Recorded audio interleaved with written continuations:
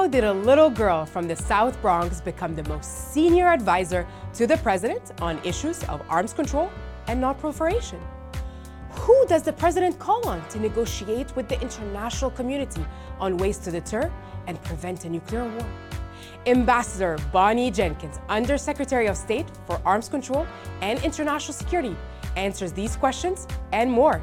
I'm your host, Hadeil Ali. Welcome to Driving Impact. Driving Impact, an exclusive insight into the personal backgrounds and careers of trailblazers on the front lines of policy. Ambassador Jenkins, welcome to CSIS. Thank you. It's great to be here. Ambassador Jenkins, what did 10-year-old Bonnie Jenkins want to be when she grew up? Oh, wow. I don't know if I knew exactly what I wanted to do, but one thing that I was always very interested in is public service. I was always very interested in working for the government and working on issues that are bigger than myself. And so that was what I knew I wanted to do, was to get into government service and one day work in Washington, D.C. Did you see examples of that, friends, family growing up? Well, actually, no, my parents did not work in public service, though my mom was a daycare worker, so she worked with children. But when I was young and as I got older, one of the things that happened was in my junior high school, if you were on the honor roll, you got a free trip to Washington, D.C. And so I made sure I was on the honor roll every year, so I wanted to go to Washington. And, coming from the South Bronx, coming to Washington, D.C., seeing all the monuments, all the buildings, I just kind of fell in love with it. And so it was a great combination for my young interest in public service. And that's really solidified that I really wanted to work in Washington, D.C. And you've said that before, Ambassador, that you got into the fields of weapon of mass destruction completely by mistake. What was that trajectory like you said, being a young girl growing up in the South Bronx in the 70s and then becoming a trailblazer today in your field? Well, interestingly, as I said a little earlier, I didn't really have a lot of exposure to international issues when I was growing up in the Bronx. We're thinking about obvious domestic issues, city issues, going to New York City issues and things like that. So when I went to Washington through a fellowship program, I was happy because I was in Washington. I was doing public service, but I wasn't exactly sure what area I wanted to work in. But I knew enough because I was at the Department of Defense at the Pentagon, and I was working in the legal office. And that's when I got exposed to issues of weapons of mass destruction, arms control, non-proliferation, because I went to a meeting that my mentor was going to. And that's for the first time I got the exposure to those type of issues of what they call hard security, weapons of mass destruction issues. So it was a total change or total shift from anything I might have been interested in, because I wasn't really focusing on those issues at all. And I just fell in love with it. And I said, this is what I want to do the rest of my life. So there was obviously really no thinking at all about that when I was young. And I know you said you didn't have anyone necessarily around you growing up that was in public service, but did you have any role models growing up? I always have admired people who have come before me, who have dealt with extreme challenges and have overcome them. And so my role models were people like Harriet Tubman or, famous singers who, Billie Holiday, because I used to watch, there were movies about them when I was young. And so I was always admiring people who persevered in experiences that I could not even imagine. And we talk about them today because of what we know that they've achieved, but we don't always know all the story of what they had to deal with. And so that's always been, I've always admired people like that when I was young. That resilience. The resilience, yeah, absolutely. Ambassador, I think about pivotal moments in one's career where someone believed in them, but especially educators, academic advisors, teachers. I think about my own teachers, growing up. You had a very special interaction in junior high school with an advisor from A Better Chance. Could you share a little bit more about what A Better Chance is? A Better Chance is this great program that brings kids from inner city and gives them scholarships to go to different schools, usually private schools, boarding schools. And so when I was in junior high school, And I wanted to go to a school called the Spence School. My sister was there. She had already been accepted as a better chance. And I fell in love at the high school. It was in Midtown, actually Upper Manhattan, 91st Street, between Madison and 5th. Totally different from the South Bronx, where I grew up. Yeah. But I fell in love with the school, and I was determined to go there. So I took, the test to get into a better chance and did the interviews, and I was accepted into the program. So they were able to fund my education at this really elite private school. And it was really good opportunity because it really opened up a lot more doors for me. Where would you have gone instead if not for Spence? I was also probably going to go to a school called Bronx High School of Science, which is also a really good public school. So that was my second, but I put all my eggs really into Spence. Yeah. I had not heard about A Better Chance before this interview, Ambassador, and I opened the Wikipedia page and I look at the bottom and there's a section called Notable Alum. And of course, your name was on there, along with Tracy Chapman and Roxane Gay. Did you know that both of them were also alum from A Better Chance? I haven't checked the page in a while. I didn't know I was still on there. I think I remember Tracy Chapman, but I didn't know about the other one. Okay. Roxane Gay, an author that I'm a big fan of her work as well. Ambassador, how do you feel being part of knowing about Better Chance, and what kind of influence did that have on the rest of your career? Well, it allowed me to go to the Spence School, which really opened up a lot of doors for me. But it was just a great opportunity because they not only provided you with the funding to go to the school, they also, they would have people come visit you just to make sure that things are going well at the school and transition was going well. I had a ball. I mean, I totally enjoyed myself. And I was living in like two worlds. I had my friends in the South Bronx, and I had my friends at Spence, and it was like kind of going back and forth, which I think really provided a foundation for me to be able to move around in a lot of different cultures, which is something I think people of color have a lot of experience in, is moving around different cultures and being comfortable in doing that. But it really was a great opportunity, and I had a great time. And I've been very loyal to the Spin School. I was on the board after that and doing a lot of stuff with the school after that. So it was a really great opportunity, opened a lot of doors. Yeah. So you're having to almost navigate two worlds, where you grew up and where your family was, and your school as well. And I don't know, for many of us, that experience continues as well. We talked about public service, and I want to know more about your decision to join the military, because if I understand correctly, I don't think there was anyone else in your family that had served at the time. Is that correct? No, my sister joined the Air Force after I had joined the Air Force, and then I switched to the Navy eventually. I just wanted to see what it was like, honestly. I mean, it looked very interesting. I wasn't ready to commit full time. So I decided to go as a reservist, and I was only going to go for about 6 years. I ended up staying 22 years. I started in the Air Force, as I said, and switched over to the Navy because I was able to get a direct commission. Yeah, it was. I liked it a lot more than I thought I would because I stayed for so long. But I'm really glad I did it. It's really. I understand the DoD culture, the mindset of DoD, which I think comes in handy a lot for my job. Where do you think this willingness to try different experiences comes from, and having this open mind? I don't really know. I think we're all born with certain characteristics. And I've always been an adventuresome person. I always sought challenges. I love life. I like trying new things. I just like, what's the next challenge? Right. That's always been the way I've been. I'm not sure where it came from. I think it's just one of the things that people are just born with different things. And I also think that growing up in New York City it's a lot of it, because my personality as I grew up matched the New York City vibe, the New York City pace. And I've always been very energetic, and I stay very energetic. And I always like doing a lot of things. Yeah. So I think part of it was me, and part of it was my environment. The environment that you grew up in, absolutely. So, Ambassador, your current title is Undersecretary of State for Arms Control and International Security. What does that mean? It means that there are about 7 undersecretaries, or is it 6? But 1 or 2 at State Department in total. Each of us have a different area that we work on. And my area is on international security issues. So I provide advice to the Secretary of State on those issues, on international security issues. And I also lead 3 different bureaus that work within those areas.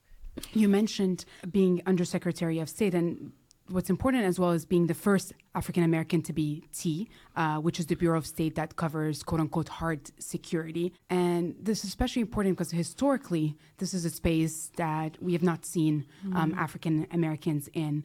How is that experience like being the first in so many spaces? It means being ready to just deal with challenges, because you kind of go knowing that there are going to be people who are going to do the same thing everywhere you go, which is you always ask the questions, are you qualified? It doesn't matter what your qualifications look like. If you look a certain way, there's going to be people who are going to automatically ask the same questions that you get asked and asked and asked all through your life. So you kind of actually get used to that. You know it's going to happen. And you know how to just kind of push it aside and not worry about it. So you kind of go into these first knowing that, and being the first African American undersecretary, I didn't know what to expect. Honestly, to me it was kind of strange that there was not another African American undersecretary at all until 2021. To me that was a little strange that it's taken that long. But whenever you're in a first position, you just go in and knowing there's going to be challenges, and it's just part of the territory, and you just deal with them. But the most important thing is that you get the work done, because eventually what happens is the naysayers kind of figure out that you actually do know what you're talking about. So it's just you kind of don't let that slow you down. You just gotta focus on the work and what you gotta get done. Yeah. Pastor, you mentioned comments like, are you qualified to do this work? Do these comments bother you at all? Nope, not anymore. I mean, I think that like I was saying, after a while you just get used to it. It's interesting. It's two things about it. One, you know it's going to happen, so you don't. And not everybody's like that, fortunately. But one, you know it's going to happen, and so you just deal with it. On the other hand, people tend to underestimate what you can do, and you kind of use that to your advantage in a way, because everybody knows what they're capable of, and everybody should, through time, through years, learn what they're capable of and believe in themselves. And the most important thing is believing in yourself and knowing what you've accomplished, because you know your own history. So people may approach you and they may not know your history, or they may have read your history, but they still think that they know more because, like I said, they want to put you in a certain category. And so you can always tell when that's happening. You can always tell the people who are doing that. It's not that hard to figure out. And you just keep doing your work. And then by the time they figure out, wow, this person really does know what they're doing, you're kind of already down the road doing what you got to do. 2 steps ahead. So, you know the game, you know the road show. Yeah. And you just do what you got to do. Yeah. And I think you're right in the fact that it starts from within, knowing one's worth first and foremost. Because eventually you have to, that's the most important thing, because there will always be people who always want to doubt you. There's always going to be people that want to put their own prejudices on you or their own beliefs on you and want you to carry that around. And it's just like, look, I know what I can do. I live it myself all my life. I've accomplished things that you have no idea I've accomplished. I didn't come from the South Bronx to be the undersecretary because I don't know what I'm doing. So, right. But people have to always believe in themselves and know what they can do, and don't let people's own perceptions interfere at all with that. You just got to push it aside, and you just got to keep doing what you got to do. Yeah, absolutely. It reminds me of, especially within spaces of women of color, saying, I feel like I have to work twice as hard, at least, to prove myself. Ambassador, you have achieved many, many academic degrees. I'm going to try to recap all of them. Tell me if I got them all right. A PhD, an LLM, an MPA, a JD, and a BA. Why did you decide to pursue so many of these degrees? Was it a love of learning or beyond that as well? I love school. I've always loved to learn, as you said. I love to learn. I love school. I like the challenges. I like the environment, the education environment. I love being on college campuses because just the curiosity that permeates the whole place. So I've always just wanted to be in school just to learn more, and I like the environment. But I've also, wanted to learn more about specific things. So I got my master's in law, in international comparative law, because I was working in international law. I hadn't taken international law when I was a JD student. So I did that because I wanted to learn more about my craft. And then I got the PhD, also international comparative, but in the policy side, which is a good complement to the master's in law on the same issues. But I had been working, I was a lawyer starting out in government, but so much of what I was doing was policy. So I wanted to go back. I've always wanted a PhD, so that was a matter of time. But I wanted to learn more on the policy side, and the theoretical policy side. So that's why, on theory. And so that's why I went back to school. So each time it was something I wanted to do to become more knowledgeable about things. But it's also because I just happen to love school. Yeah. Was it ever also about enhancing the credibility piece? To some degree, I guess. I mean, I think that, when if you're more educated, you show there's a reflection of accomplishments and the time and the effort that you've put into a craft and what you want to do. And for me, it has turned out well to have had that educational background to help me achieve some of the things. For example, the job I had at the Ford Foundation in New York, I had to have a PhD to get that job. So it has paid off in certain places. Yeah, I asked this, Ambassador, because I think about women of color, again, specifically feeling the need to pursue another degree to make sure that they're credible or seen as experts within the space that they're working in. So, Ambassador, if we think about the different nuclear security summits and what skills it takes to be able to accomplish these complex multilateral initiatives, what are some of the skills that you're able to utilize to be able to accomplish these goals? Yeah, and I think in these fields, whether it's nuclear, chemical, biological weapons, or radiological sources, people can come into these fields in different directions. So I came in as a lawyer and eventually moved over to more foreign policy work. Some people come in with, degrees in international relations or foreign policy. Some come in through science, nuclear engineering, chemists, biologists, and we all work together. So depending on your background is how you may come into the field. I've been doing this work for many years, but I'm not a scientist. I came in as a lawyer, as you know.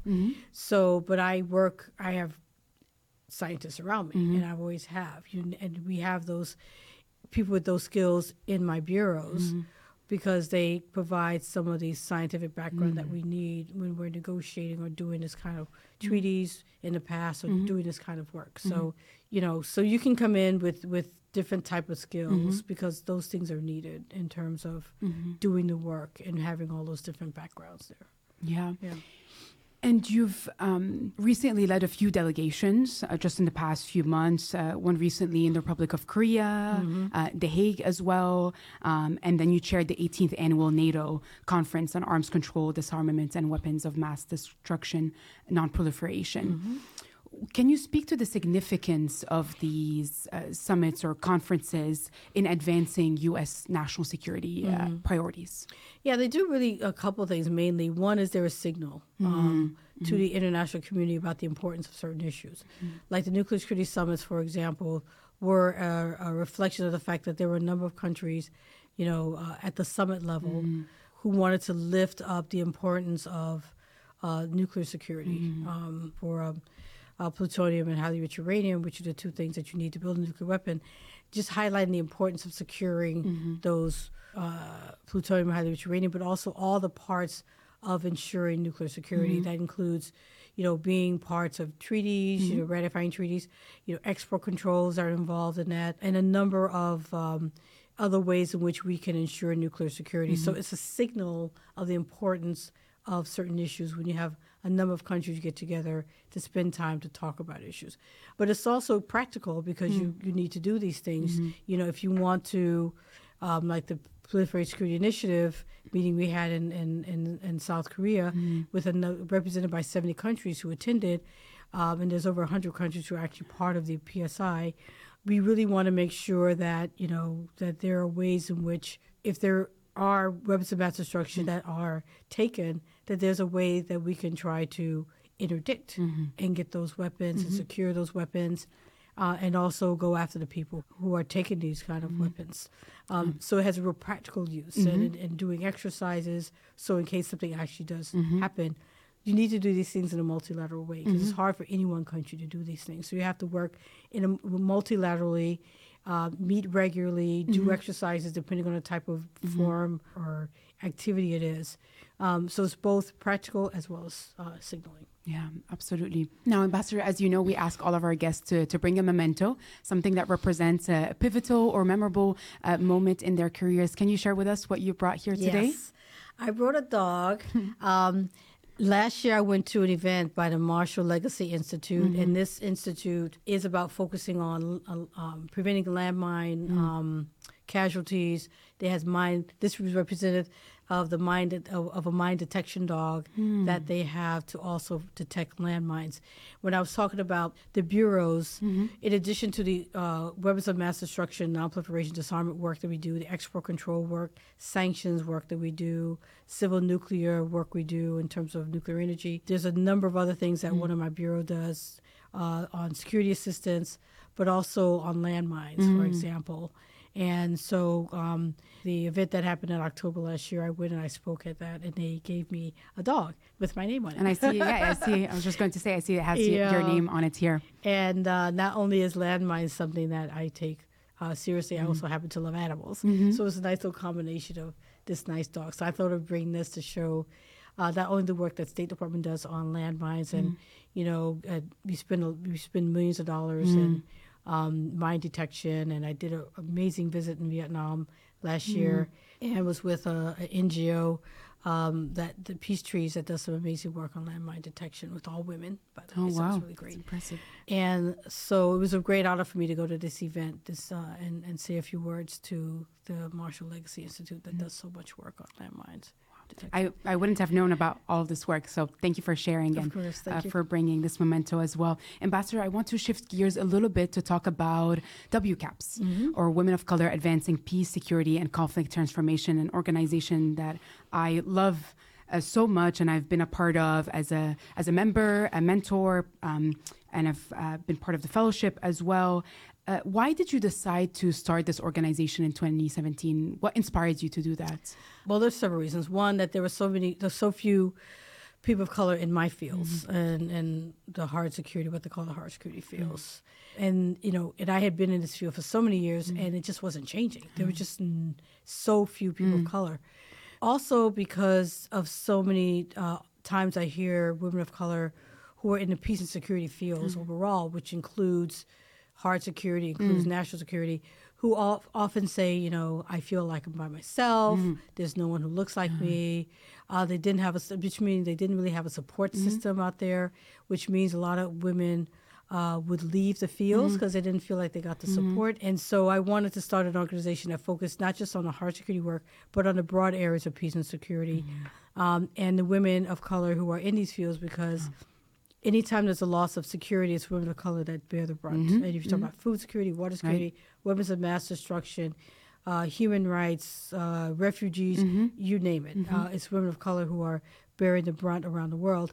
And so I thought it was particularly important that we develop, that there be a support system, that women know who others are in these fields. They learn from each other. So people in food security can learn about the work of weapons of mass destruction, refugees, immigration, climate change, global health, all of them learning from each other.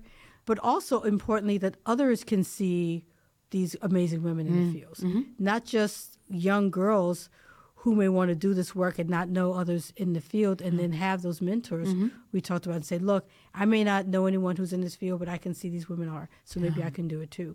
And that supports them as well. But also that, white men can see other. It's not only just educating our young women, but also that they can see us in these fields, so that when they see, as you talk back to the question about being the first one, when they see the first one, it's not so like, oh my goodness, it takes them a few months to quite get it together. It's not so new, and they can just go about doing the work and accept the fact that you're there and that you're actually doing the work. And it was also so surprising to me in 2017 that there was no organization like this. And, I kept looking around and saying, I kept Googling the different terms to see if there was anything like it. And I said, how could it be 2017 that there is no organization like this? So I started it, and started slow to see maybe there's no organization like this because nobody wants it. I honestly didn't know. And so once I started it, it was really amazing how many people were touched by it and wanting to do it. And so it became something that I really wanted to do and work on. I know, Ambassador, for myself, I can say that was the first network that I ever came across where I felt, oh, I can find people like me that maybe are experiencing these same challenges, and we can come in a space and talk openly about these things and support one another. And Ambassador, you've talked quite a bit about the importance of bringing diversity into policy in general and the importance of doing that. I want to highlight a quote of yours in a paper that you wrote in 2006. You said, "Voices from both sides of the political spectrum, from different cultures and nationalities, and from different parts of the U.S. should be heard. There must be also a willingness to listen to those who may not agree with our points of view and the way in which we want to devise our foreign policies. Only then we can come to fully informed conclusions." I think this quote is so important. I think one of the elements that I love the most about it is the different parts of the United States. I think that's something that we often forget in D.C., but on the coast in general, and the importance of having those perspectives. I went to undergrad in a small school in the Midwest where nobody came to us to talk about these different fields. Now, we're almost 2 decades later. Some of the same challenges still persist, but we're doing a lot better. What keeps you going to advocate for these very, very important issues? Because we just have to make sure that the policies that we develop are the best we can, and that they do actually reflect different voices, because we make foreign policies that affect everyone, not just one group of people. And yet, for many years, it's just been one group that's been making policies. And these foreign policies don't always come back to the U.S. in ways that are even or equal. And that's not surprising because we're all not in a room. And so, you know, for the benefit of all Americans, we need to be in the rooms of these decision-making processes. One, because, as I said in the quote, the decisions themselves will be better if you have people who don't necessarily agree and say, you know, look at it this way, look at it that way. It's very easy to have groupthink. And the other problem with groupthink, in fact, in addition to it not actually reflecting how those policies will affect other people who may not be represented, it also creates a situation where everyone thinks they're right because everyone's agreeing with each other. So, of course, you're going to say, oh, yeah, we all agree. So this has to be the right way. And this has got to be the right way because we all agree. And, of course, we are privileged. So, of course, everything we say is right. But the problem is that may not be the case. And then we have a policy that is that represents us, all of Americans, and it doesn't really reflect all Americans. So I think it's important, and one thing that's been great is Secretary Blinken has been pushing us a lot in diversity is, you know, that we have to have policies that represent all America. That's the best way it has to be. But we have to have policies that represent different viewpoints because if you don't, you just won't have the best ones out there. Right. People have to be willing.